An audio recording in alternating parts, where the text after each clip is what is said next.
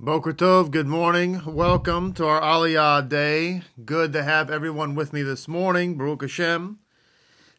We're going to dive right in this morning to the third Aliyah of the day, or excuse me, of the week, I should say. The third Aliyah of the week for Parasha Tazria.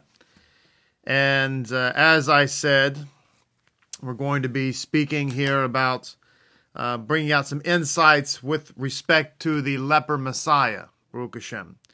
So, the third Aliyah. Hope you're having a great day so far. Hope your day is an amazing day for the rest of the day.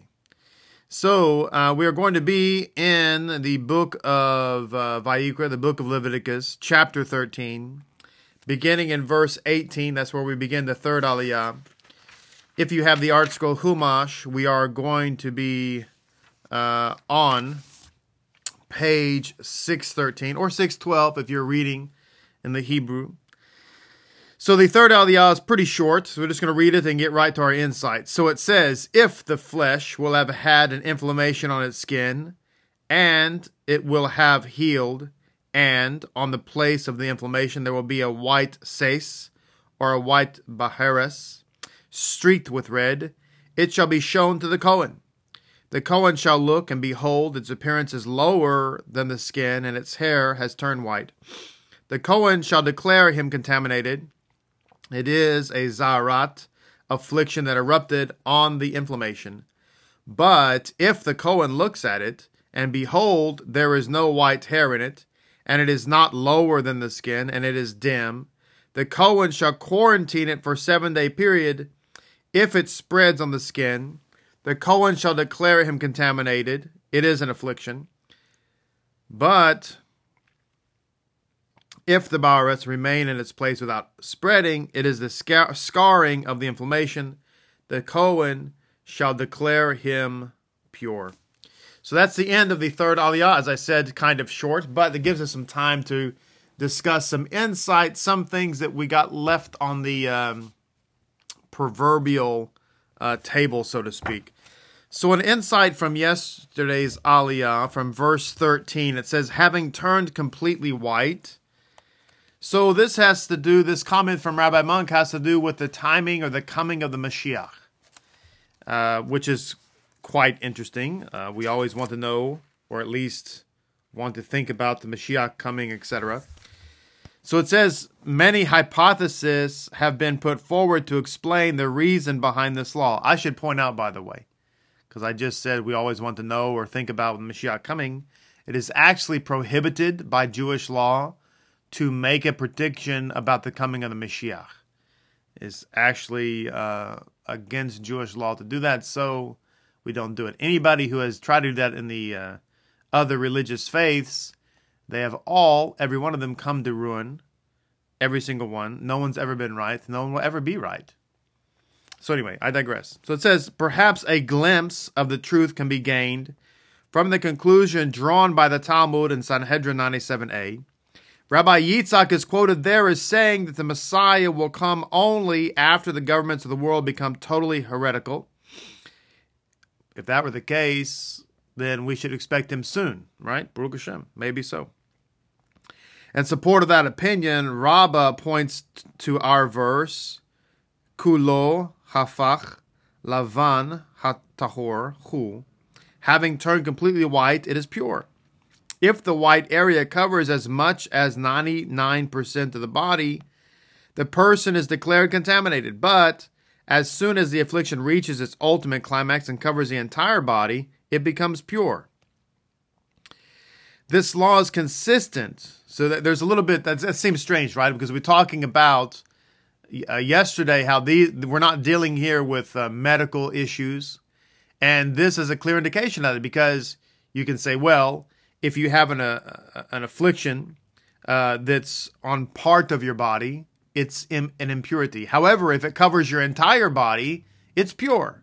Well, that doesn't make any sense, because if you happen to have a rash medically, and it's confined to a small part of your body, that's considered, manageable, something you have to deal with. But if it covers your entire body, that's systemic and considered very bad. You would be considered an acute case.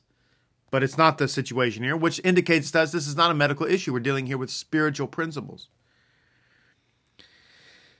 So it says, and as we talk about the leper Messiah, I want to point out that the leper Messiah is covered in leprosy, which means that he's pure. So it says this law is consistent with the idea expressed in the Torah in various ways. God's salvation is closest to man when his ordeal reaches its greatest intensity. And that's a beautiful and comforting thought, isn't it? When we're going through the climax of whatever struggle we happen to be going through, that's when we know that Hashem is closest to us. When we're going through that particular, intense struggle. It is then that the turning point in his destiny, he writes, it's at that point that it occurs. The turning point occurs. We noted this in the story of Joseph and the account of the Jews in Egypt. So at the greatest point of our suffering, whether it be Joseph or the story of Egypt, at the moment of the climax of our suffering, that's when the turning point comes.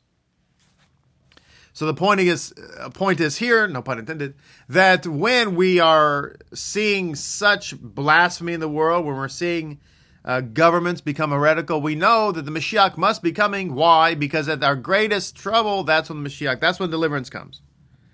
So it says our sages deduce that a similar situation must exist in the spheres of the Spirit. They tell us that the Messiah will come only in a generation that is kulo, zaka, o kulo, hayav. Totally deserving or totally guilty. Sanhedrin 98a. So the Mashiach is going to come. Some people think the Mashiach will come when there's calamity and sin and debauchery and the world is just in a mess. True, could happen. But the Mashiach could also come in an environment where there is great righteousness, which is one of the reasons why Judaism strives to bring all Jews into observance of the Torah law. There's a belief that if all Jews would just keep the Shabbat twice consecutively, that the Mashiach would return, which is a really sad concept if you think about it. It means that at no time have all Jews kept the Shabbat twice in a row. So we have, this brings me to another thought, that we have a responsibility to bring tikkun to the world. We have a responsibility to try to engage the world and to draw them into Torah law. The reason let me just tell you something, that you go to some of these places in the United States, some third world countries, and you see where everything's a mess. Why is it a mess? There's no Torah. And in some places, both in the United States and in some countries, you have churches on every street corner. Some of the countries in the world that have the highest murder rate, that they have the highest crime rate, that they are just governmentally and socially a mess. They're full of debauchery, full of just sinful culture, unwed mothers, et cetera, et cetera, et cetera. Some of those countries have the highest percentage of churches per capita. So what's the problem? They've all, quote, heard the gospel. Some of them, in those countries can just quote scripture to you. And yet you look around and the whole place is a hot mess. So what's the problem? They've got Jesus. What else they need? The answer is they need Yeshua to be first. But secondly, they need the Torah, the Holy Torah. Because the Torah brings order. And so one of our missions in life is to be that catalyst for bringing Torah observance into the world. And one of the motivations of that is the more people that we bring to Torah, the closer we come to the days of Mashiach. Or we could just surrender and say, well, let the world go to hell in a handbasket. I mean, that's the other extreme. But I would rather be somebody who's trying to be an agent for tikkun, which means repair. Tikkun olam, repair of the world. That's what Yeshua wants us to be. That's what the scripture wants us to be, because it says, you shall be called repairers of the breach, restorers of ancient paths. We're called to be builders, not people who tear things down. So, it says, Mashiach will come when it's totally deserving or totally guilty. Sanhedrin 98a. It is in this perspective of a totally guilty generation that they state the Redeemer will come only when the governments of the world are totally heretical. Immorality and moral perversion are considered characteristics of the pre-Messianic phase from Sota 47b. Said Rabbi Yochanan, when you see a generation that goes from bad to worse, you may expect it, the coming of the Messiah, Sanhedrin 98a. Again, that is one of the ideas that the Mashiach will come when things go from bad from worse. And certainly many of us could attest that when we look around in our world, we see that happening. But there's the other idea, as I just was mentioning, that Mashiach will come when there's righteousness on the earth. And I would submit to you that as followers of the Messiah, we should want that. We should want that. We should desire that. And yet, who knows? Who knows what's going to happen? But we have to be people who are encouraging observance. That's what the scripture calls us to do anyway. Just want to point something out here, something we've shared before, but it presents itself in Midrash Tanchuma Tazria again. And that is the concept of circumcision. So people would say, well, you don't have to be circumcised. You can be a Messianic Gentile. You can be a Noahide. It doesn't matter. God's okay with it. And when you try to push back on that, they say, no, the sages said it's fine. You can be Noahide. Paul's letters seem to imply you can be a Messianic Gentile. Everything's okay. Then you read stuff like this. You're like, oh, wait, that's problematic. Yes, indeed. So it says, how is it that the terms, this is to Parashat, this is Midrash Tanchuma to Parashat Tazria, talking about the verse having to do with circumcising the child on the 8th day, points out how can a circumcision be referred to as a hulk, as it says in Isaiah 5:14. Therefore the lower world has enlarged its appetite and opened its mouth wide to those statutes, to the hulk. A hulk is a mitzvah that doesn't have, or seemingly doesn't have, any rational explanation. We do it without knowing precisely why. So it's saying here that circumcision is a hulk, a statute. For it is stated, then he established it for Yaakov as a statute, for Israel as an everlasting covenant. For the Holy One, blessed be he, placed his name in Israel. And what is the name and the seal that he placed in them? It is the holy name of God, Shaddai, which is very important, this name Shaddai, because Shaddai and the name Memtet, which is Mashiach, have the same gematria. So when we're talking about that God has put upon us the name Shaddai, it is as if saying he's put upon us the name Memtet, which is like saying he's put upon us the name of Mashiach. All right? So it says, and what is the name and the seal that he placed in them? It is Shaddai, Shin Dalet Yud. So if you're looking to spell that in Ivrit, it's Shin Dalet Yud. The Almighty, that is the name of God, the Almighty. That's one of his names, right? God, my God, is sufficient. For he placed the letter Shin on the face, the letter Dalet on the hand, and the letter Yud on the circumcision. Well, if you don't have circumcision, then you don't have the Yud, then you don't have Shaddai. So what do you have if you don't have Shaddai? You have Shin and Dalet. Rabbi Monk pointed out, I shared this in an Aliyah not too long ago, that if you take the Yud away and you're left with Shin Dalet, you have the word shade, which means demon. So when you take away God's commandments and you say, I don't care about God's commandments, I want to stop short, and instead of bringing the Spirit of God, you bring the spirit of a demon. Which makes sense, because for us to arbitrarily eject, erase, eradicate a commandment of God, we are now interjecting idolatry, which is the spirit of the demonic realm. So it makes sense that if we're not going to do circumcision, and let me tell you something, no man, no matter how many letters he writes or whatever, can nullify God's law. No man. Now, I'm alluding, of course, to Paul. Do I think that Paul nullified God's law? No. I'm making that statement because many people think that he did, but no man can do that. No man, no matter how great, 1,000 rabbis can get together and nullifies God's law, and guess what? They're all wrong. Take Korach. Korach had a great crowd, and they were prominent people. They were Levites, and they got together and said, listen, Moses, we don't care what God said. We don't care what you said. We're all priests, and so therefore we've got together, we had an election, and we decided that we're all priests now. What happened to them? They're now dead. And who is the priest? The same people that God said were going to be the priest. So just know, if we have a theology that says it's okay, you can be a Messianic Gentile, you don't have to be circumcised. Well, you don't have the name Shaddai on you, which means you don't have the name of Mashiach on you. I'm just saying.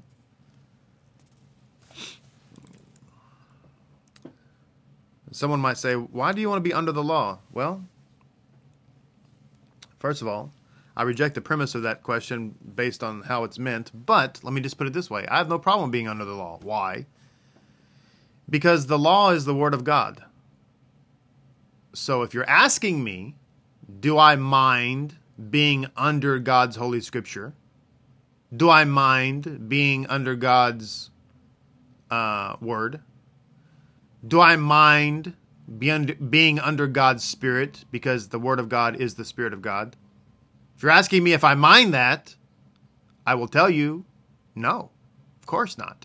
I do not mind at all being under the scriptures of God. In fact, I would hope and pray that I was under, am under, and living in the word of God. That is my goal every day. So, being under the law is awesome. Baruch Hashem. I would rather be obedient than disobedient, because I have learned in life that obedience is better. If one obeys the law, you observe, not observe, but you don't go to jail. And being someone who ministers in a jail on a weekly basis, I'm telling you, that's not something you want. There's not someplace you want to be. All right. The leper Messiah. Let me get to this, because in the time we have remaining. The reason I bring up the leper Messiah is because it's a very important concept within Judaism, and it's drawn from the idea of Tazria and Metzora in the Torah, that the Mashiach is someone who is seen as a leper at the gates of Rome. So there's a story in the Hasidic, in Sefer Sipurim Noraim. This is a Hasidic writing. A story of the Baal Shem Tov, who is with one of his disciples on one Erev Shabbat, and he's looking for a place to stay. And he ends up going to a village, finds himself passing through the village. His disciple is hoping that they're going to find a place to stay in the village for the Shabbat. He ends up going through the village and finding a ruins. And in the ruins, there is a leper, a man who's an old leper. And the Baal Shem Tov and the leper meet, exchange pleasantries, go into a secluded room, speak for a little bit, and then the Baal Shem Tov comes out, gets in the carriage with his Talmud, and they go on. The Talmud is trying to ask what happened. So it says in the story, on the way back home, the youth asked the Baal Shem Tov, "What was the meaning of the joy which you encountered with the old leper, that came upon both of you? This joy that you both had with each other?" The Baal Shem Tov said to him, "As for what happened between me and the old man in the village, as it is known, there is a Messiah in every generation, in this world, in reality, clothed in a body. Let me say that again. There is a Messiah in every generation, in this world, in reality, clothed in a body. So there's an idea that in every generation, the Mashiach is present, ready to be revealed when it's his time, and he is clothed in a body, meaning that that body is not his reality. I'll let you put two and two together on that. So it says, and if the generation is worthy, he's ready to reveal himself. And if, God forbid, they are not worthy, he departs. And behold, that old man was ready to be our true Messiah. And it was his desire to enjoy my company on the Shabbat. But I foresaw that he would depart at the third meal. He would be taken up, that is, at the third meal. And so I did not want to endure any pain on the Sabbath day. So therefore, we didn't stay for Shabbat, which that he'd be taking up, like the Mashiach who made his ascension, like the Mashiach who appeared to Samson's parents and was taken up in the flames, etc. There is also, akin to the leper Messiah, there is an idea that the Messiah is a beggar, a poor beggar. So that is also brought up in a story here, in a Sofer, in a Hasidic Tel Sofer. There's a story about a rabbi who, there's a beggar in town, and everybody mistreats the beggar, everybody picks on the beggar, and so the beggar comes to this rabbi's house for Havdalah. And the children there are picking on the beggar, making fun of the beggar. And so the rabbi doesn't have a lot of Kedusha, apparently, doesn't have a lot of insight. And so his name is the rabbi of Strizev. And so he arose and he asked the poor man, go please to Rabbi David Rees. He too is having a rich meal, ushering out the queen. And there you can eat and drink to your heart's desire. So he's saying, listen, go to his Havdalah. You're kind of messing ours up. But he answered, my intention is not to eat and drink, but to hear the words of Torah. The rabbi of Strizev thereupon rose and drove him from his house, lest he cause him a disruption in celebrating the ushering out of the queen. Again, Havdalah. While they sat at the ushering out of the queen, the rabbi of Dinov was already asleep, and his son, the rabbi of Strizev, locked the door from the outside. After they ate, the rabbi of Strizev said, let us recite the grace after meals, for I must go to open the door. And when he went to open the door, he found that the door was locked from the inside as well. And as he tried to open it, he heard that inside the house people were discussing mysteries of the Torah. And it came to pass in the morning that he asked his father, who was there with you? And he told him that it was the aforementioned poor beggar who was Mashiach ben David. When his son heard this, he fell to the ground and fainted. And when he came to, he instantly ran to the baker to find out whether the poor man was there, but he found him not, for a pillar of fire had come to take him from there. May the merit of the pious protect us, it says. So, just want to point this out. We have the beggar Messiah, we have the leper Messiah. Now, continuing on this theme, we learn from the Piskita Rabbah some general things about the Mashiach with respect to being a leper. It says here in the introduction, the Messiah himself, on the other hand, must spend his entire life from the moment of his creation until the time of his advent, many centuries or even millennia, in a state of constant and acute suffering. Despised and afflicted with unhealing wounds, he sits in the gates of great Rome and winds and unwinds the bandages of his festering sores. As the Midrash expresses it, pains have adopted him. According to one of the most moving and at the same time psychologically most meaningful of all the Messianic tales, God, when he created the Messiah, gave him the choice of whether or not to accept the suffering for Israel. And the Messiah answered, I accept it with joy, so that not a single soul of Israel should perish. In the Zohar, it says something similar.